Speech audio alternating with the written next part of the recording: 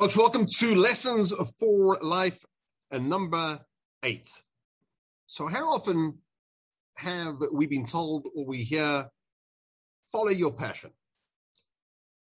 So one of the things that you can be guaranteed is if you follow your passion, you are never going to succeed.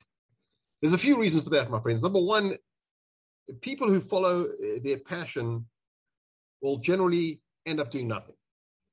Passion without a plan, without a strategy, without discipline is likely to lead to an emotional high, but an absolute disaster.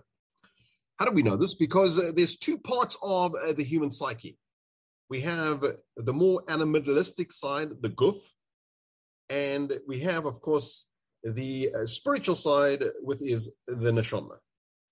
The more animalistic side is more synonymous, if you will, with passion, which is overriding emotions, which are not harnessed, which frankly are not disciplined, and which are more synonymous with what you feel like, what you really want in life.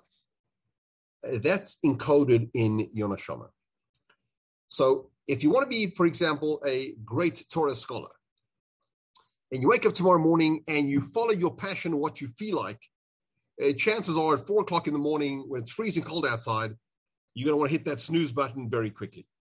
But if you follow what you want, which is not your passion, it's your seichel, it's discipline, it's following something which has a long-term consequences, that's what you want, not what you feel like.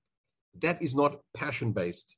That is very much neshama-based, an overriding seichel, and really understanding the discipline of why we are in this world. So you want to have success in this world, unlike what the secular world tells you, follow your passion, do what you want, not what you feel like. Until we next meet again, keep your feet on the ground and reach for the stars, my friends.